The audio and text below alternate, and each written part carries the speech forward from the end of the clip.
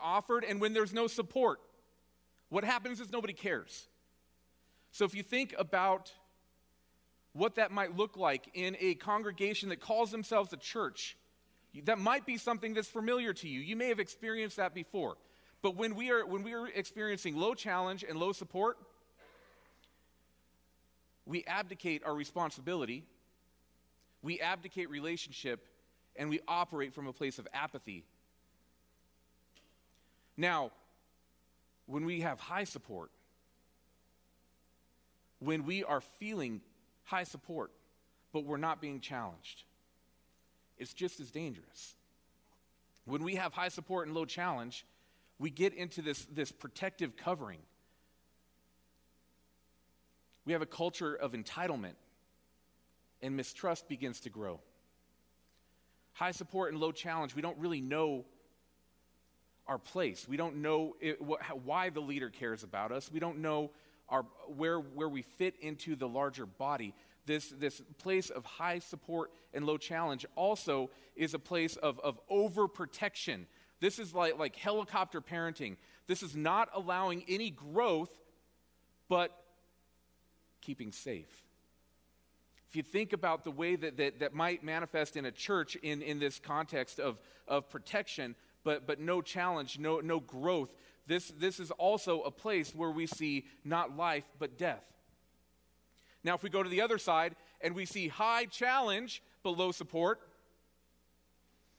we see domination. We see a culture of fear. We see a culture of manipulation. When we're challenged, but without support, that's another way too. This is also a place of mistrust, because if you think about why a leader would lead in that way, if I'm offering high challenge, but I'm also not supporting you in the challenge, obviously you don't matter very much to me. It has less to do with you and more to do with me if this is a high challenge and a low support. You think about dominating leaders, you think about leaders that create cultures of fear, that spur action based out of fear rather than love. You have a culture that is high challenge and low support. But if you think about the freedom that comes with the gospel, if you think about the freedom that Paul has been presenting us with in the first 4 chapters of Ephesians, if you think about what he's calling us to freedom, right? We're talking about freedom, liberation. The way to be liberated is to understand the high challenge and the high support. When we have high challenge and high support, it's a culture of empowerment. It's also a culture of opportunity, because we get to do the stuff that we were made to do. Namely, we get to do the stuff that Jesus did. And so when we look at Scripture, all of Scripture, but specifically the next 2 weeks, when we talk heavily about sin, what we have to bear in mind is that if we are a culture of high challenge and high support, at the end, we find freedom. If we approach these passages about sin from the standpoint of high challenge and low support, then it's just getting beat over the head with Scripture, and you realize just how crappy of a person you really are. Using shame as a tool, but not a tool to find Jesus, as a tool to just put more money in the box, or maybe show up and serve in a ministry. But it has nothing to do with freedom, it has nothing to do with the gospel. That's not what Paul is presenting. So, the lens of leadership at the Vineyard Church is one of high challenge and high support. There are 2 ways to look at this. This is what I need from you, and this is what we need from each other. We need to be able to challenge each other. We need to be able to call each other out. We need to be able to do it with a high level of support. We need to be able to press into the hard things. We need to be able to say the hard things, and we need to do it from a place of a heart that is overwhelmed with the love of the Father. Because when we bring high challenge alongside high support, we we see the freedom that the gospel offers. So from that place, we're going to re-enter our journey through Ephesians. Last week we saw Paul make a transition. He wrote this letter to the Ephesians church, and he makes a transition with that word therefore that starts out chapter 4. He transitioned from a couple of chapters, the first half of the letter being about what God has done, not only what God has done, but what his plan is for us. And now we're into a place where we're hearing how the plan changes everything. How this plan changes everything. When you hear us say things like Jesus loves you the way that you are, but he won't leave you the way that you are, this is a passage that we have in mind when we say things like that. As we step into the next passage of this letter, it's important, though, that we don't separate the plan of God from the change that it brings. We can't separate the planner or the plan from the change that it brings. When we separate the two, we turn to following Jesus as a project of morality. This is not a high challenge, high support way of looking at Scripture when it becomes morality. While morality is something that we have to take seriously, it can't be morality for the sake of behavior, but morality as a reflection of our created image. This isn't about doing. Nothing in this book is about doing. This is about being. The brilliance of the letter that Paul wrote is found as we see the presentation of the identity, our true identity from the beginning. And then everything he points us to flows from that lens of identity. We're not called to be moral, to behave. You've heard me talk about how frustrating that was as a kid, to be told to behave. I don't know what have is, and I can't be it. Morality is not about behavior. It's about reflection of the image. So we're transitioning now into what reality becomes when we put on the identity of an adopted child called by love.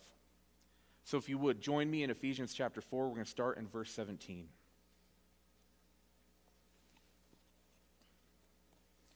With the Lord's authority, I say this: live no longer as the Gentiles do, for they are hopelessly confused. Their minds are full of darkness. They wander far from the life God gives because they have closed their minds and hardened their hearts against him. They have no sense of shame. They live for lustful pleasures and eagerly practice every kind of impurity. The words we have from Paul in this passage have been misused in many contexts as a justification for weaponizing sin. We're going to unpack what weaponized sin looks like in a little bit, how weaponizing sin is a sin in and of itself. But remember that Paul wrote just a few lines ago in the section that we considered last week about how, or a few weeks ago, about how we are the masterpiece of the Creator. About when we step into the reality of what Jesus is offering us. We are the masterpiece. We are the piece of art that defines the artist. We are God's own creation. He talked about the movement from death to life. He talked about identity. He talked about the identity and how it is not rooted in selfish ambition and self-protection after we meet Jesus. His identity before he meets Jesus was certainly rooted in selfish ambition and self-protection. We see that in Acts chapter 9. But Paul is writing with compassion that comes from his experience. Compassion that extends into this passage. We have to keep that in mind as we hear what Paul is going to reveal to us in the passage that we look at today. This is what he had to say.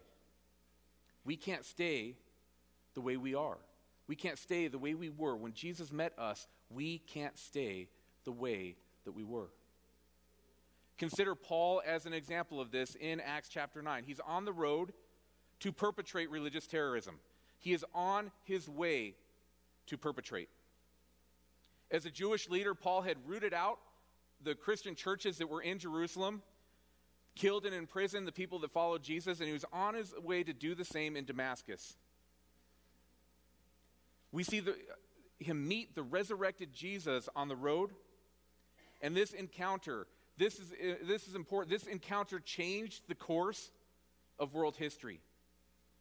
The encounter of Paul on the road to Damascus changes the course of world history. Paul is confronted with his sin. He's confronted with his ambition. He's confronted with his motives, with his jealousy, with his lust for power. He's confronted not just with what he has done, he's confronted with what he's doing. Now imagine if, after this encounter on the road to Damascus, after this encounter in chapter 9, if Paul continued on his mission. Imagine if Paul met Jesus, acknowledged Jesus, maybe once a week went to a place with other people that acknowledged Jesus, but didn't change his plan. What if he continued into Damascus as a religious terrorist? What would the world look like if this encounter hadn't changed Paul? If he wasn't different after meeting Jesus? If that difference was not manifest in his actions? Imagine if, after encountering the risen Savior, he went on living a life of destroying other lives, all for the sake of creating and protecting his worldview. The encounter with Jesus makes that unimaginable to Paul. And Paul is now pointing that out to us. After we meet Jesus, after we have the power encounter, the reality, the inbreaking of the kingdom of God, after we see Jesus, it is unimaginable to return to the way that we were. So how were we before this encounter? How are we before this encounter? Paul tells us we're hopelessly confused, minds full of darkness, wandering far from a life of order, closed minds, hardened hearts, no sense of shame, living for lustful pleasure and eagerly practicing things that are impure. Now, the hopeless confusion is manifest in being ignorant of what's important. What I mean by that, about this ignorance of what's important, the world that doesn't know Jesus works really hard to survive. Would you agree with that? The world that doesn't know Jesus works really hard to survive.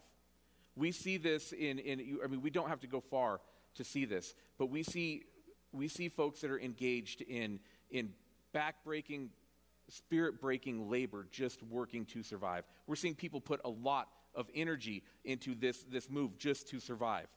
The striving is real, but the striving is towards a purpose and will that is not the purpose and the will of God. It's the striving of survival, and it actually leads to death. It's being confused by that reality that no matter how hard I work, I stay where I am. I can't earn enough money. I can't gain enough support. I can't gain enough stuff. I can't do anything to make the chaos stop. The chaos continues to come. When I get through one piece of chaos, what comes right on the back end of that? More chaos. It never ceases. Chaos upon chaos upon chaos. The confusion is manifest in looking at all that I'm doing in my life that should bring me comfort and should bring me order, but only seeing chaos. Hopeless confusion. Now, because our culture tells us that we have to do it ourselves, Our culture tells us that only the strong survive. When we're in this place of hopeless chaos, we close our minds to generosity. We close our minds to compassion. We close our minds to sacrificial service, because all of these things are threats to our own survival. Because the bottom line is that this chaotic world is a world of competition. Giving in this type of a life, being generous in this type of a life, when it can lead to getting something in return, is typically what we see. Our hearts are hardened to others because we're competing with them. It's fascinating here, the word that Paul uses, the Greek word that he uses for a hardened heart. He uses a word that we would say is petrified. He's calling the heart petrified. What hopeless confusion and what competition leads us to is a petrified heart. So we have organic material that becomes a stony replica of what it was. We can see this at play in Paul before he met Jesus. We see the stony replica of a heart in his motives, in his actions, what he was trying to do. How he justified this, how for him it was a righteous quest, driven by a stony replica.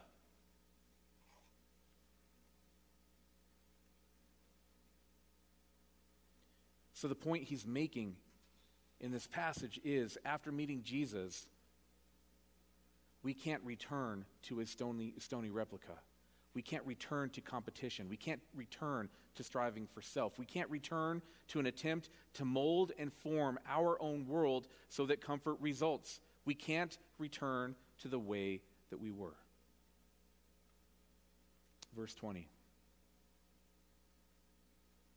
That isn't what you learned about Christ. Since you have heard about Jesus and learned the truth that comes from him, throw off your old sinful nature.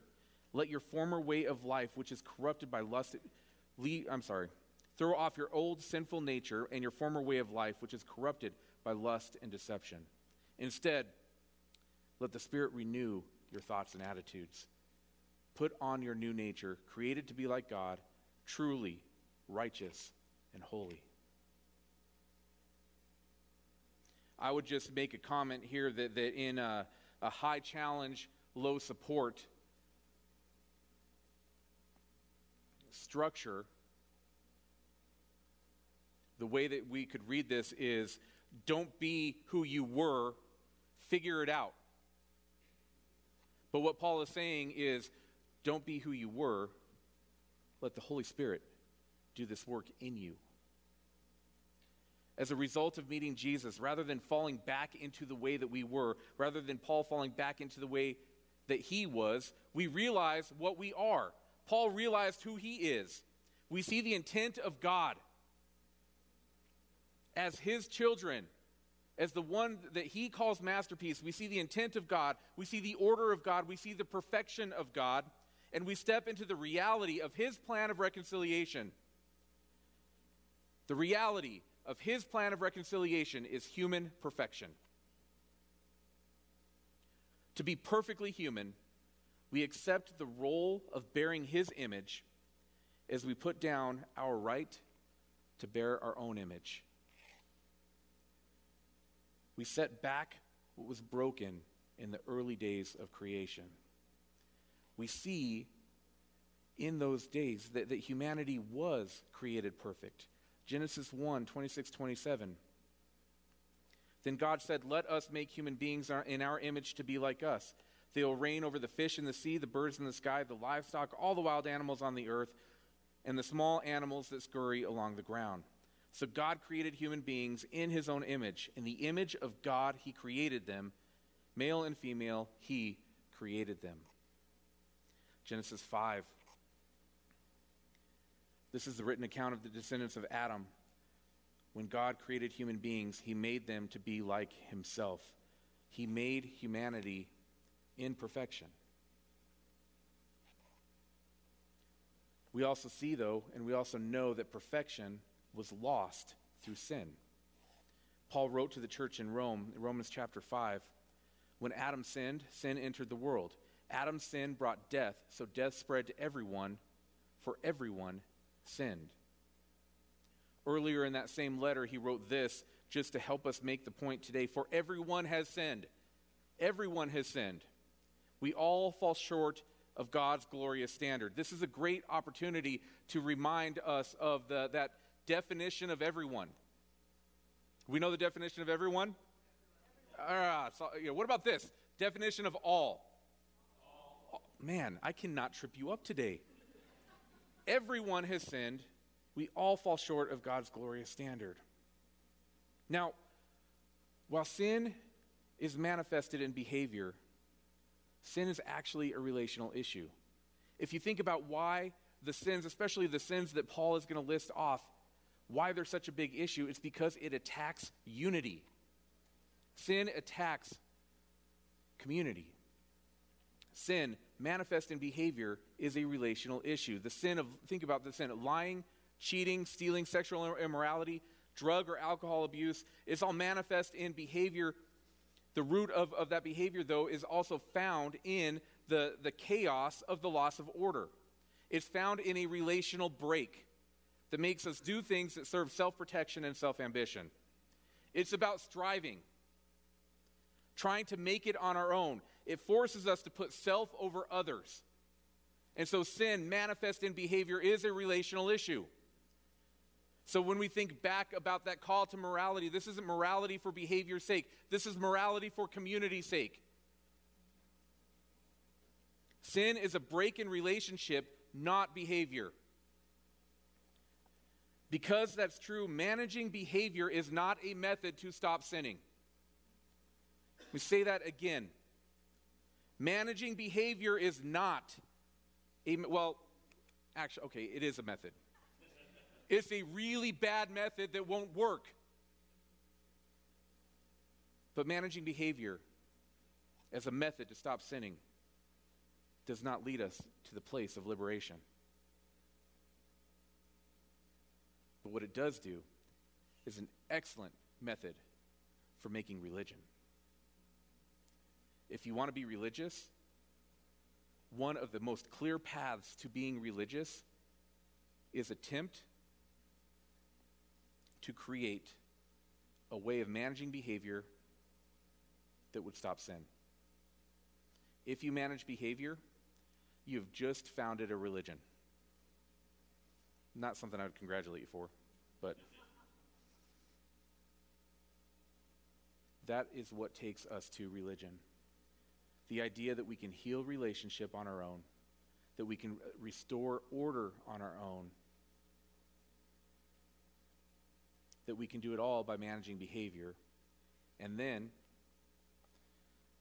what's the natural evolution of that kind of thought? Well, manage my behavior, sure, but I'm going to manage your behavior too. And then,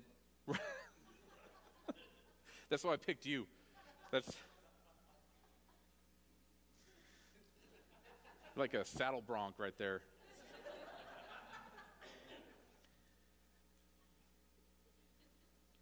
We create religion that says, I can fix myself, so I'm going to go ahead and I'm going to start fixing you.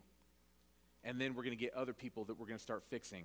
And then we're going to focus less on me being fixed, because that's not really important. What's really important is you being fixed. And what that is, the definition of being fixed is what I tell you that it is at the time. And we have a religion grow.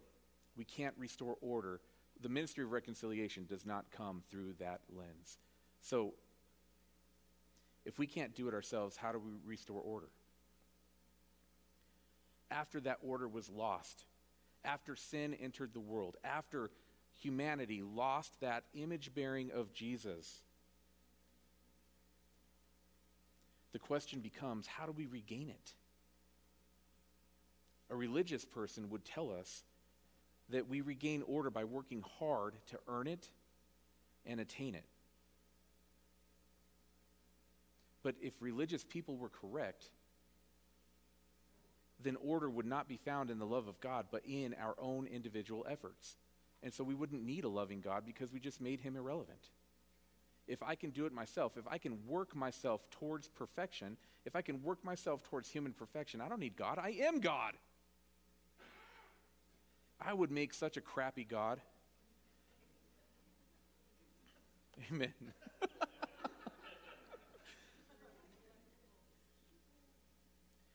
But what we find when we take behavior as our method of dealing with sin, what we find when we take our own striving, our own efforts as the way to attain human perfection, what we see in that is being led to competition and striving, and so we're back to where we started. So religion clearly is not the way if it leads us to competition and striving.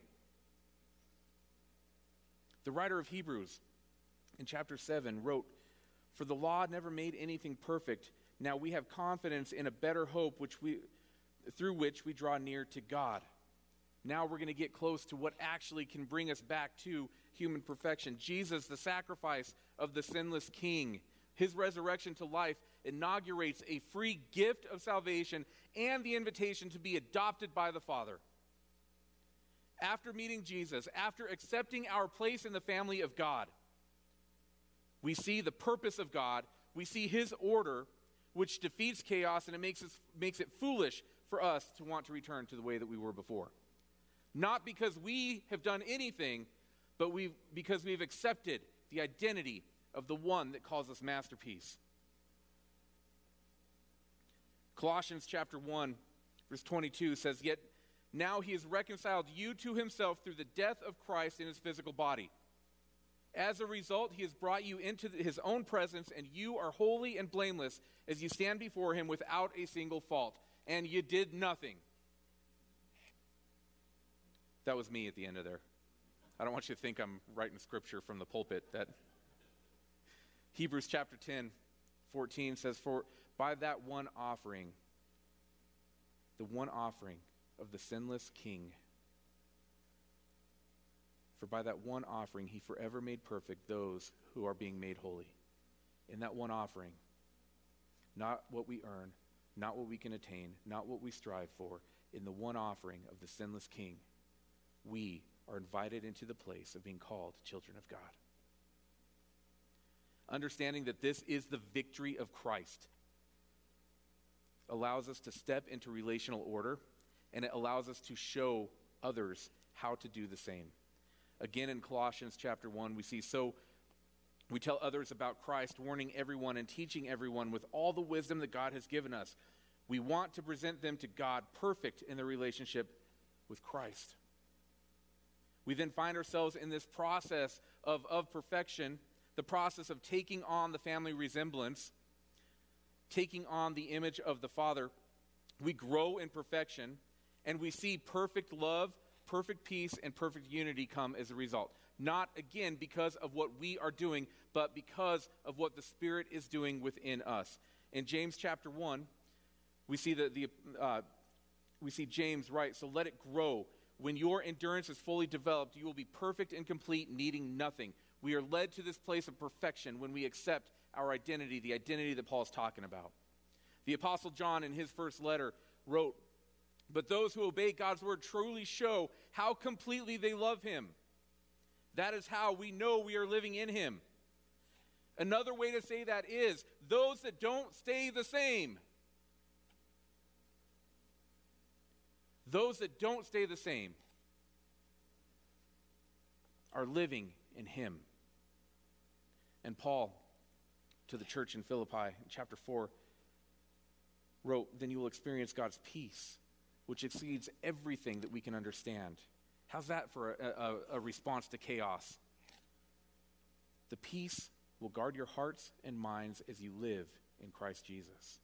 Thank God we don't have to do that ourselves. Are you good at bringing peace by yourself? You can ask my kids. I am not good at bringing peace myself. Peace, God's peace, exceeding everything that we can understand. What we see Paul talking about here is not a formula for how to strive, a formula for how to attain. But what happens when we submit to the will of the Father and we see his ministry of reconciliation come? Human wholeness in the image of God, given at creation, lost in the fall, fully restored in Christ Jesus. Because of that, we can read what we have next from Paul, from the place of high support and high challenge. Ephesians 4, starting in 25. So stop telling lies. Let us tell our neighbors the truth, for we are all parts of the same body. And don't sin by letting anger control you. Don't let the sun go down while you are still angry, for anger gives a foothold to the devil. If you're a thief, quit stealing. Instead, use your hands for good hard work, and then give generously to others in need. Don't use foul or abusive language. Let everything that you say be good and helpful, so that your words will be encouragement to those who hear them. And do not bring sorrow to God's Holy Spirit by the way that you live. Remember, he has identified you as his own, guaranteeing that you will be saved by the day of redemption. Now, the danger of this passage is to hear it as a call to behavior modification. We have to be honest about the reality that many people experience church through that lens of behavior modification. Just stop stealing. Stop lying. Behave. Church, for some people, has become a call to modify behavior, not to image the Father and to conform to the comfort of the Father, but to conform to the comfort of a group for the benefit of the group.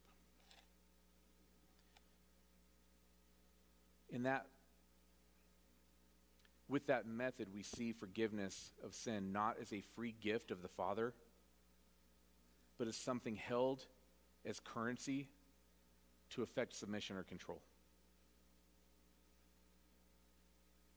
Many have seen Paul through this manipulative lens, but it's important that we see what he's actually calling us towards. See, weaponizing sin, to my mind, means that we make sin about behavior, and then we use that as a stick to beat people into sinless lives. The point that Paul's making here is not a call to shame, but a call to fully understand what it means to be brought from death to life. There is no life in weaponized sin, because using sin as a mechanism to control is a sin in and of itself. The compassionate plea from Paul to turn away from things that we used to know is a step into a process of perfection.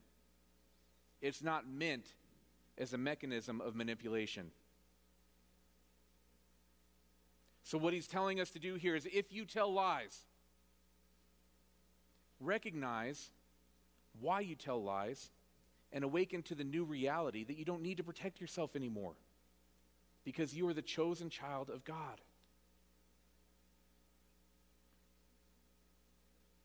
If you're angry, evaluate your anger. Is it righteous anger?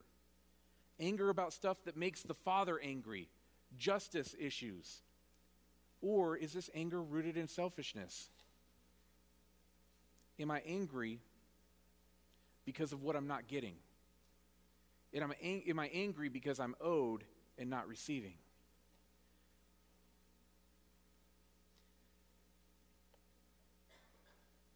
If that anger will bring division,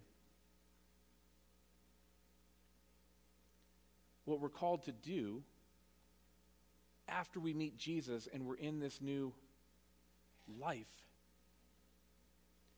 rather than step into this anger, especially the anger that causes division in this book about unity, we're called to reconcile so the enemy loses power. If you're stealing, if you're abusive, recognize what it is that's causing you to victimize others. Allow Jesus to fill that place so that we can reflect the Father. This is not about behavior. It's not about just stop, be good. This is about recognizing when we were in death, we did things in order to survive. Now that we are in life, we don't have to do things to survive because we have the promises of the Father. We are at the Father's table. We have the love of the Father. We have everything that we need. We don't have to lie anymore because we don't have to protect ourselves. We don't have to steal anything because God will provide. We don't have to defeat anybody because Jesus already won the victory. It's done. And so as the activity of God on earth, the church, we call ourselves together from a place of high support and high challenge to work together as we work this stuff out and we move from death to life together. We notice things in each other and we help bring life out where death once was. We do it with support, and we never stop challenging each other. We don't call each other to behave. We call each other to reflect the image of the God that calls us masterpiece.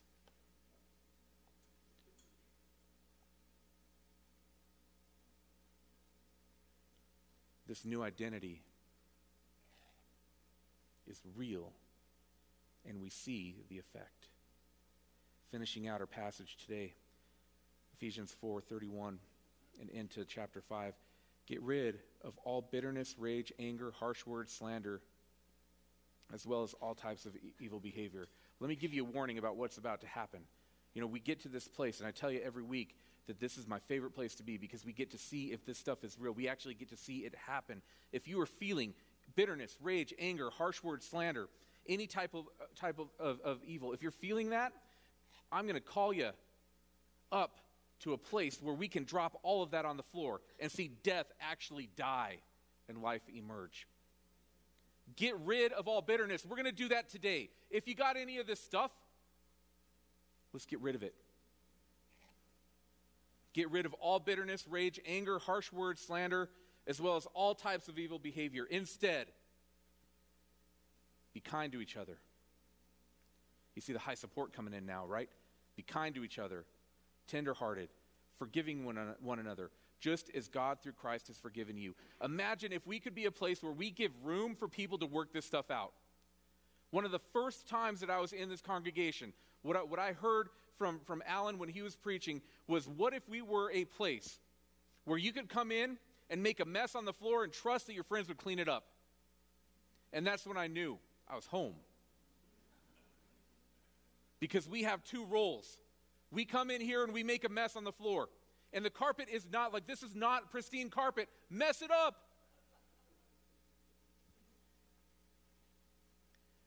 And we also have that role of cleaning up when our friends come in. We don't chastise for the mess they made. We don't look at a stand and be like, remember when they did that? That was disgusting. What is wrong with them? What did they eat?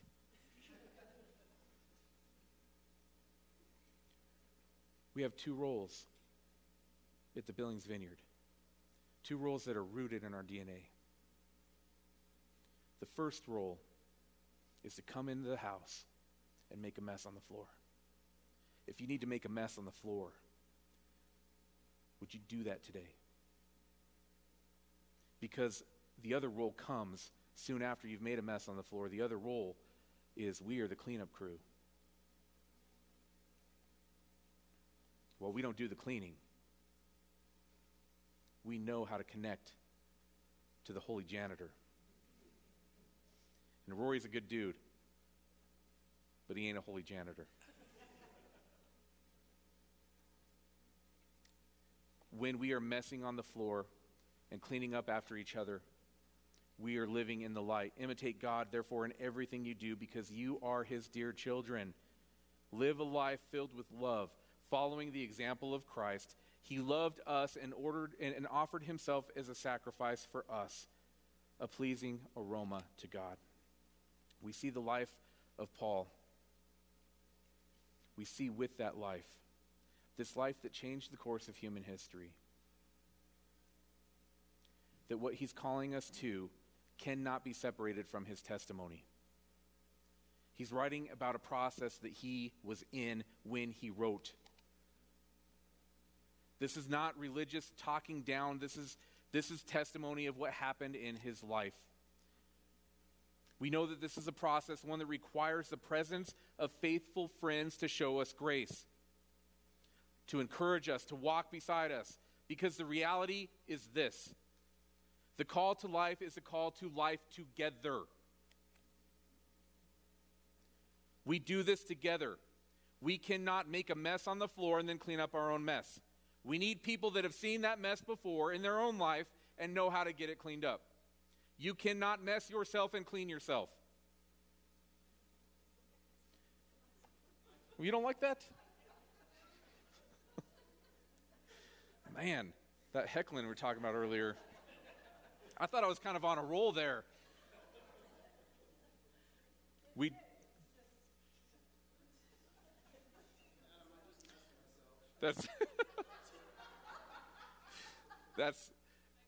Yep, we got Tracy right there. Yeah, there we go.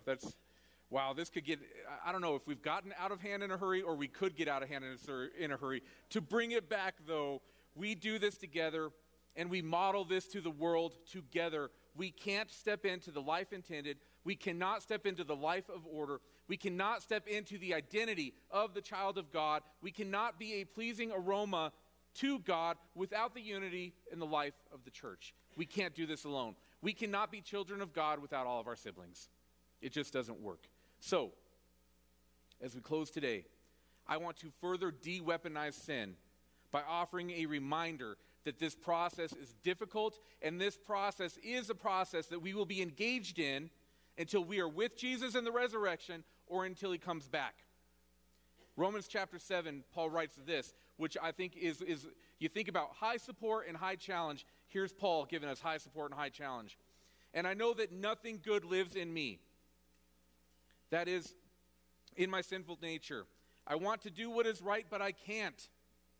I want to do what is good, but I don't. I don't want to do what is wrong, but I do it anyway. But if I do what I don't want to do, I'm not really the one doing wrong. It's sin living in me that does it. I have discovered this principle of life, that when I want to do what is right, I inevitably do what's wrong. Is that resonating? Man, I see this reflection of my battle in what Paul's saying right now. Paul understands. Paul gets me. I love God's law with all my heart. But there's another power within me that's at war with my mind. This power makes me a slave to the sin that is still within me. Oh, what a miserable person I am. Who will free me from this life that is dominated by sin and death? Thank God. The answer is Jesus Christ, our Lord. So you see how it is. In my mind, I really want to obey God's law. But because of my sinful nature, I am a slave to sin. James offers us this encouragement as we finish today. Indeed, we all make many mistakes. We will not be a congregation that doesn't make mistakes. We will always have messes on the floor. Praise God for that. If we could control our tongues, we would be perfect and could also control ourselves in every other way. I don't know about you. Controlling my tongue is pretty hard sometimes, especially driving on Main Street. We all make many mistakes. In this process of perfection, we are not going to be perfect until we're with Jesus. Now, Vineyard, this is not an invitation to make sin permissible. It's an invitation to show each other how grace works, how we can spurn each other to step into our true identity by recognizing the process that we're in, recognizing how difficult this process is, recognizing that Paul, who wrote so much of this New Testament that we have, the struggles that he had, we recognize those struggles not just in myself, but we recognize them in each other, that you are in the same place, that you are working towards the same things. And instead of creating a behavior standard, we offer grace as we step into our true identity. This is a call to accountability. This is the high challenge. We don't accept sin, but we recognize the process and love each other through the process as we together become the body of Christ. Amen? Amen.